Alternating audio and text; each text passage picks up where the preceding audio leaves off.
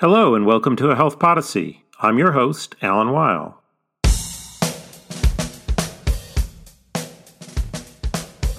The United States, along with other high-income countries, is undergoing a fundamental demographic shift with rapid growth in the share of the population over age 65.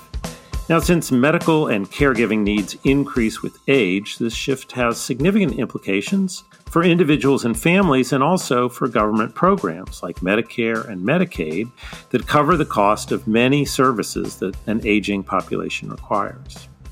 Back in 2019, Health Affairs published a paper called The Forgotten Middle by Pearson et al., documenting the financial challenges an aging population will have meeting their combined housing and healthcare needs. But the ability to meet those needs varies greatly by income. What do we know about the relative ability of higher and lower income people to meet their needs as they grow older? That's the topic of today's episode of A Health Podyssey. I'm here with Jack Chappell, PhD candidate in economics at USC Dornsife and a research assistant at the Schaefer Center. Mr. Chappell and co-authors published a paper in the December 2023 issue of Health Affairs examining changes over the past couple of decades in the health and economic resources of Americans approaching retirement. They found quite different scenarios for those in the lower half of the income scale relative to those in the upper half. We'll discuss these findings in more detail in today's episode. Mr. Chappell, welcome to the program. Yeah, thanks for having me. So this is a complicated topic, but really important. And I want to sort of ask you to draw out the context that you did your study in, and then we'll talk about some of the findings. So, it's sort of commonplace to hear that we live in an aging society. Well, we're all getting older, so that kind of doesn't seem very descriptive. What does it mean to say that it's an aging society when you look at demographics in the United States today? Yeah, sure. So I think there's two main trends that set the context for our study. And so the first is this concept of an aging society. And so what we mean there is a society where the number of people who are over age 60 is larger than the number of people under age 15. So more older people than there are children to eventually become the adults of tomorrow. And so in the US, we actually just crossed this line very recently, a few years ago. And this has been the result of a long-term trend that we see in many developed countries where people are living longer lives, but also having less children. And so when we then combine that fact with the fact that the large baby boomer generation is now entering retirement, this trend is only hastened and the age distribution of our society is being permanently altered. And so with this big demographic change, might present some new challenges for our society, especially as it relates to health and caregiving. And importantly, it might affect all Americans and not just those at the very bottom of the economic distribution or the most disadvantaged. And so that kind of brings me to the second broad trend, and that is that the middle class in the U.S., which has long been thought of kind of as the bedrock of American society, has been shrinking in the past decades. And so we think that it's essential that we figure out what supports might be needed to foster an environment that will support a prosperous, healthy middle class as we transition into this aging society. So that's a great introduction to this study. So on the one hand, we've got aging. On the other hand, we sort of assume that if you're in the middle class, you'll be able to afford what you need. That's kind of what I think people think of being middle class is. But we also have all these programs that can support you. They're under financial pressure. So let's talk a little bit about the study you conducted. You looked at different cohorts. Well, I'm going to let you explain it. Talk to us about who you studied and what you were looking for in the cohorts that you studied.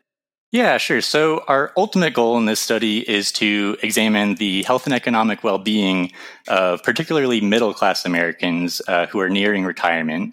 And then we also project how we think their future life course will evolve. And so we're focused here on Americans that are in their mid-50s, and we're focusing mainly in 2018, which is the last year of data that we had. And we're using health and retirement study data for all of this. And so we're focusing on these Americans in their mid-50s in 2018, and then comparing them to cohorts of the same age in 2012, 2006, all the way back to 1994. And then since we're particularly interested in economic disparities in health in the middle of the economic distribution, we define what we describe as the lower middle and upper middle economic status groups. And these are the two main groups of interest for our study. And so specifically, we're looking for people that are above the typical income eligibility thresholds for public benefit. So they're making too much to really qualify for lots of public support, but they still have modest incomes and are very solidly middle class. And so for the lower middle, this comes out to people with around $20,000 to $60,000 worth of economic resources per year. And so these are people that are probably not going to qualify for things like Medicaid or food stamps, but still have pretty modest incomes. And then for the upper middle, this comes out to about 60 to 120,000. So those are our groups, but then with those groups defined, we're looking at a couple different outcomes and a few different things. So first, as I said, we're examining the health and economic well-being of these groups when we first observe them in the data when they're in their mid-50s. So looking at things like what their diagnosed health conditions looked like then, their incomes and home ownership. And then given these characteristics at age 50 or in their 50s, we then use what's called a dynamic microsimulation model to then simulate their future life course. And so what we're doing with this is we're projecting how long all of these individuals will live, but importantly, also we project for each of those future life years, what will their health status be in each of those years and how many economic resources will they have. And so the main things we're looking at here are what are the disparities between outcomes between the lower middle and upper middle groups, and how have these disparities evolved over time? So I guess I can confess to a keen interest in this study as someone who was in my mid-50s in 2018. When you have your most recent data, I'm very attentive to my health and whether or not I'll have the financial resources I need to retire down the road. So these things seem relevant to me personally. But if we're looking more societally, at a more of a societal level, we do have to ask these questions about what resources people have, what their expected needs are, and what our programs are to serve them. So let's jump sort of to the top level findings, if you will. To me, what jumped out, and you certainly called this out in the paper, is this real difference between the trajectory for the lower half that you described and the upper half. Can you say a little more about that?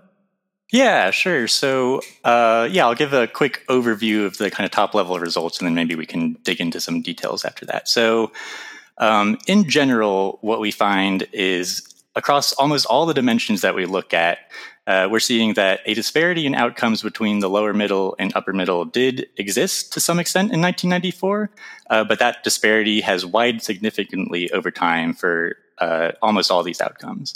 And so thinking in terms of economic resources at midlife, so things like their earnings and home ownership, we find that those in the lower middle in 2018 actually had no more resources than someone similar in 1994. And in many cases, they actually had even less. But meanwhile, those in the upper middle continue to see significant economic gains between 1994 and 2018. In terms of health at midlife, somewhat similar in that we see a widening of the disparity between lower middle and upper middle. But here, worryingly, we actually see that health appears to be getting worse for both groups. And then finally, when we take all of these characteristics and use them to project forward these people's future life course, as you might expect, we again see a widening of this disparity. So we project that people will have longer overall life expectancy, but again, those in the upper middle are gaining extra life years faster than those in the lower middle. But then importantly, once we adjust that life expectancy for the health quality of life, we find that actually those in the lower middle are again no better off than similar people in 1994, even though those in the upper middle are continuing to gain. So at the outset, you talked about a shrinking middle class. I didn't ask you to define that precisely. What it sounds to me like is sort of the other phenomenon we hear a lot about, which is growing income inequality. So sort of the division of the middle class maybe into a more successful growing, a more successfully aging and one with higher income growth, and a more stagnant sort of lower half. Is that the right way to think about the phenomenon? Yeah, I think that's how you can think of it. So a common way that people define the middle class is they take someone with a median income, and then they take everyone that has more than half that median income, and then everyone that has less than double that median income. And so we use a slightly different measure, but you can think of it in the same way.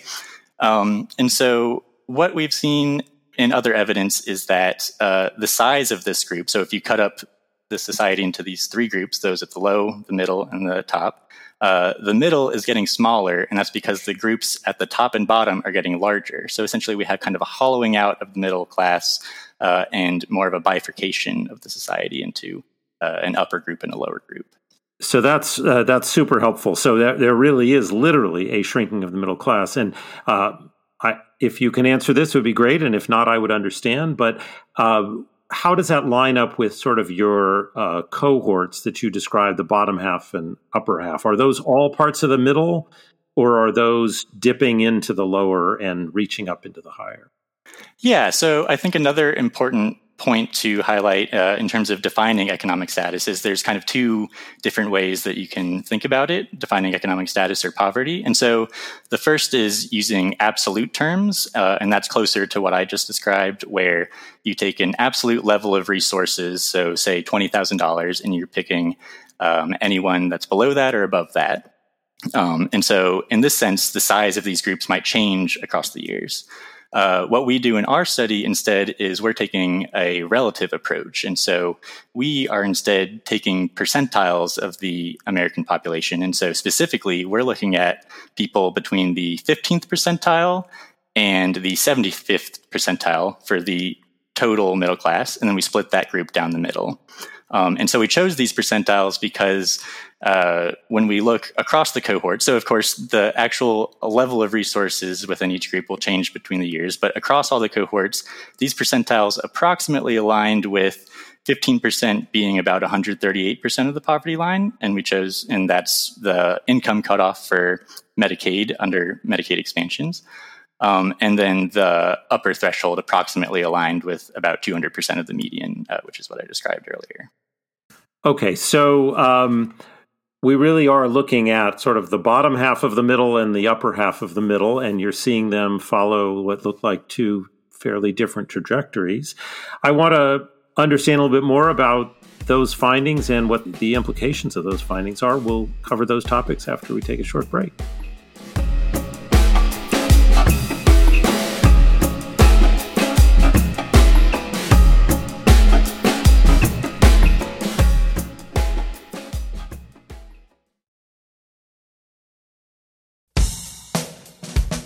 And we're back. I'm speaking with Mr. Jack Chappell about the bifurcation of trends for aging adults in the United States. We've been talking about the findings of the paper, and now I'd like to dive a little bit deeper. One of the aspects, as you looked at the economic resources of these two halves of the middle, if you will, is the role of some specific characteristics, and two of them stood out for me as I read the paper, and I wondered if you could comment on them. One had to do with housing, which we know is a big deal in this country, and then another had to do with taxation, which, you know, is one of the mechanisms we use to try to compensate for some people having higher and lower income. So if you could talk a little bit about how those fit into the differences you observed, it'd be great. Yeah, definitely. So let's start with housing. So first, we saw a really steep and striking decline in home ownership among the lower middle group. And this happened after the Great Recession and then continued into 2018. And so we definitely saw a decline in home ownership among all Americans after the Great Recession. But this dip was much smaller and less long-lasting for those in the upper half. Whereas for the lower middle, they had home ownerships that were about 10 percentage points lower than the upper middle in 1994. But by 2018, that gap had actually tripled, and now only about half of them were homeowners. So housing, of course, is a very important and one of the primary sources of wealth for the middle class historically. And we see that this drop in home ownership is also reflected in their overall levels of wealth. And so this is very important because if people are entering retirement with less wealth saved, then they're going to be much more dependent on public sources of income like Social Security. But then besides that, housing stability, of course, is also important for health because it's harder to manage your health when you're worried about whether you'll have shelter. And we don't really have a direct measure of stability or affordability in our study, but you can imagine, or I imagine, that the driving force of this decrease in home ownership among the lower middle group is probably a lack of sufficient resources to buy a home. And this increasing housing price can also crowd out other consumption as well. So it's important for a number of reasons. Thinking about progressive taxation. So what we did in our study is we actually simulated what people's tax liabilities would be. So we don't actually have data on what they paid in taxes, but we know how much they owe.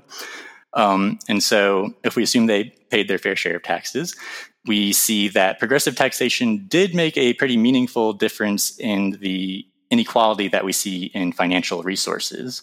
But this decrease in inequality was not nearly enough to make up for the huge differences that we're seeing in private income and economic resources over time. So progressive taxation is definitely helping, but I don't think it's going to be enough to really overcome the large inequalities that we're seeing. Yeah, so I was really struck by these. I mean, they fit, sort of what you read in the headlines, but to see them over such a long period and the implications for this population that you have that growing gap in homeownership is just so striking. And then you think about, as you say, the resources you have available to draw upon as you reach retirement, and that gap is tremendous. In addition, taxation used to be a great equalizer, and it sounds like it's still helping. But given the disparities in income growth, you'd need higher levels of taxation if you wanted to close those gaps even more. Let's just cover one other sort of aspect of the study, and then I really want to get into the implications, which is you mentioned earlier that the health status of the groups was getting worse. Say a little bit more about the role of the health characteristics of the different cohorts. Yeah, sure. So as I mentioned, we find that kind of just general health status seems to be deteriorating for both of these middle income groups, but is deteriorating faster for the lower middle. So to be a little bit more specific, starting with, first we look at diagnosed health conditions. And so we see that diagnosed health conditions are going up for both groups. And by 2018, those in the lower middle are approaching almost having 2 diagnosed chronic conditions compared to about 1 to 1.5 for the upper middle. And so some people might think that this could be due to either overdiagnosis, or maybe it's good news that we're catching undiagnosed diabetes and hypertension early and preventing future heart disease by diagnosing them earlier. And I think this is definitely part of the case, but we also look at people's self-reports of what they perceive their health status to be. And here we also see the exact same trend. So we see people more often describing that their health is poor or fair. And we also see a pretty worrying increase that's been documented elsewhere in the rates of pain. And this has been especially prevalent in the lower middle, where by 2018, almost half of lower middle men, maybe 40%, were reporting that they experienced moderate to severe pain most of the time. So I think it's more than just an issue of diagnosis. We also looked at risk factors, and so smoking rates were particularly interesting. So smoking rates were actually pretty similar between both groups, both the upper middle and lower middle in 1994. But then since then, they've actually remained pretty elevated for the lower middle, hovering around 25 to 30%. But at the same time, for the upper middle, smoking rates were cut in half. So it seems that we're not making enough progress there. And then I think the final health characteristic I wanted to point out was the only one where we're actually seeing a decrease in the inequality, and that's obesity. But this is not all good news, because the decrease is actually coming from the fact that those in the upper middle are seeing rates of obesity increase so fast that they're actually surpassing the rates of obesity in the lower middle. So it's an equalizer, but an equalizer in the wrong direction. Okay, so, I listen to this and read the paper, and I come away with the sense that, we do have this division in the middle income population, and it's a combination of worsening health in general. You've got some exceptions to this, but worsening health and fewer resources, or at least no growth in resources, whereas the upper half is, the general health conditions are somewhat better and the resources available to address them are higher. But the reality is we've got more people in this age category coming down the pike, and they're going to have healthcare needs. They're going to have caretaking needs. So we're, of course, a policy journal, and I'm always curious when you write a paper like this, what do you think about, based on what you've studied here and elsewhere, what do you think some of the policy implications are for providing the support that these populations will need as they age? Yeah, so I think the major implication from our study first has to do with the proportion of people's lives that we expect they're going to be dealing with health challenges as they enter retirement. In our study, we're projecting that all Americans will live a little bit longer. So people's life expectancies are lengthening. And even though that lengthening has not been completely equal, we do find that people in the lower middle can expect to live about a year longer after 60 than similar Americans in 1994. But what's important is that when we then account for the health status of each of these life years, we see a little bit different pattern. So what we do is we adjust each of those life years for the health-related quality, and where one life year is perfect health and 0 is death. And we find that once we've done that adjustment, the quality-adjusted life expectancy for the lower middle is actually, again, no higher than in 1994, even though it's continued to rise for the upper middle. So essentially what we're saying is that for half of these middle-income seniors or future seniors, we expect that they will be living longer lives, but with much more healthcare needs. And then at the same time, they're going to have no more economic resources to help support those needs. And so increasing years lived with disability burdens our healthcare system. It can also reduce productivity, and it can strain family caregivers. And so this is all a pretty risky combination to have as we transition to this aging society. So one tries not to be depressed when we try not to be depressed when we talk about our research. But does this mean changes to eligibility for some of these programs? Does it mean we should just plan on needing to spend more on some of those? Yeah, so I think, and I'll start with maybe a little bit more good news, actually, because it has been a depressing study. But so our study ended in 2018, and there's actually been some policy changes since then that we think are welcome, especially for this lower middle income group. And so thinking first about health insurance, so when we were originally working on the study a few years ago, one of the things we thought was that we could maybe extend the income eligibility thresholds for things like premium subsidies for marketplace health insurance coverage, things like that. And that's actually what we've seen happen since then. So let's see, after the American Rescue Plan Act of 2021, and then following in the Inflation Reduction Act, we did actually increase these premium eligibility standards. And then I think another thing that's important along those lines is controlling the prices of healthcare. And so another welcome change was the beginning to give Medicare the ability to negotiate drug prices. And so we think that controlling these prices is also going to be very important for a few reasons. So one thing that I didn't touch on was that we're projecting that Medicare costs, Medicaid costs, but also out-of-pocket costs are all going to be increasing drastically for these groups. And so you can think about healthcare prices really crowding out other investments. And then when you combine this with the rising healthcare costs, you can really see how these people, especially in the lower middle, are really being squeezed and might be having a really hard time making ends meet with all these rising prices, even though they are not eligible for much government support. And so, of course, controlling healthcare prices has been a long, ongoing effort, as I'm sure all listeners know. But we think that, this is definitely going to be even more important as we continue to age. So that's a really interesting place to take this work, and acknowledging that the needs are not going to go away, that the resources that the families and individuals themselves are going to have to put into them are by definition limited. You've provided the data for that.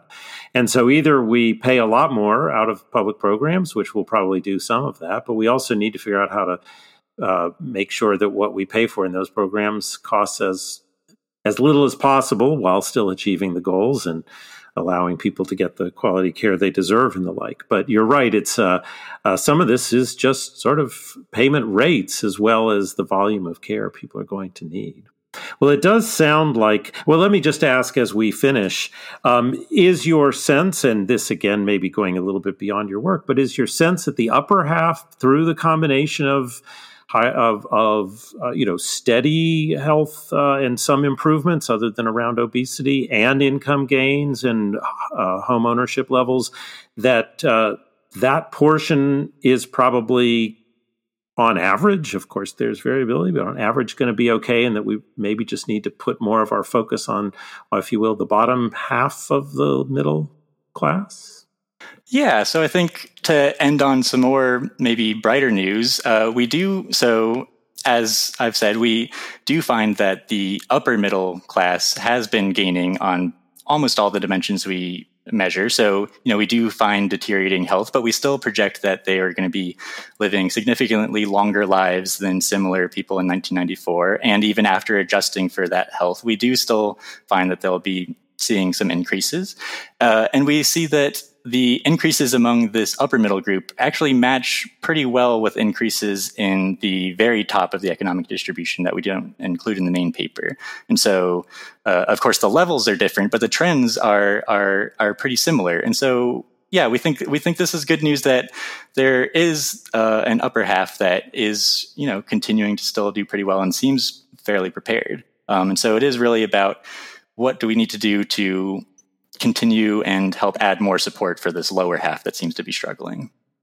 Well, this seems like a good place to end. We do a lot of sort of policy and problem definition in health affairs, and to be able to narrow our focus on the population that is most at risk for not having the resources should, I think, enable us to focus policy efforts on that population. So that seems like an important outcome here, even as we get some challenging news. We also get some information that will help us, I think, design better policies. So, Mr. Chappell, thank you for conducting this research, for taking time to describe it with such clarity. Thank you for being my guest today on Health Podyssey. Yeah, thanks so much for having me. This has been a lot of fun. Thanks for listening. If you enjoyed today's episode, I hope you'll tell a friend about Health Podyssey.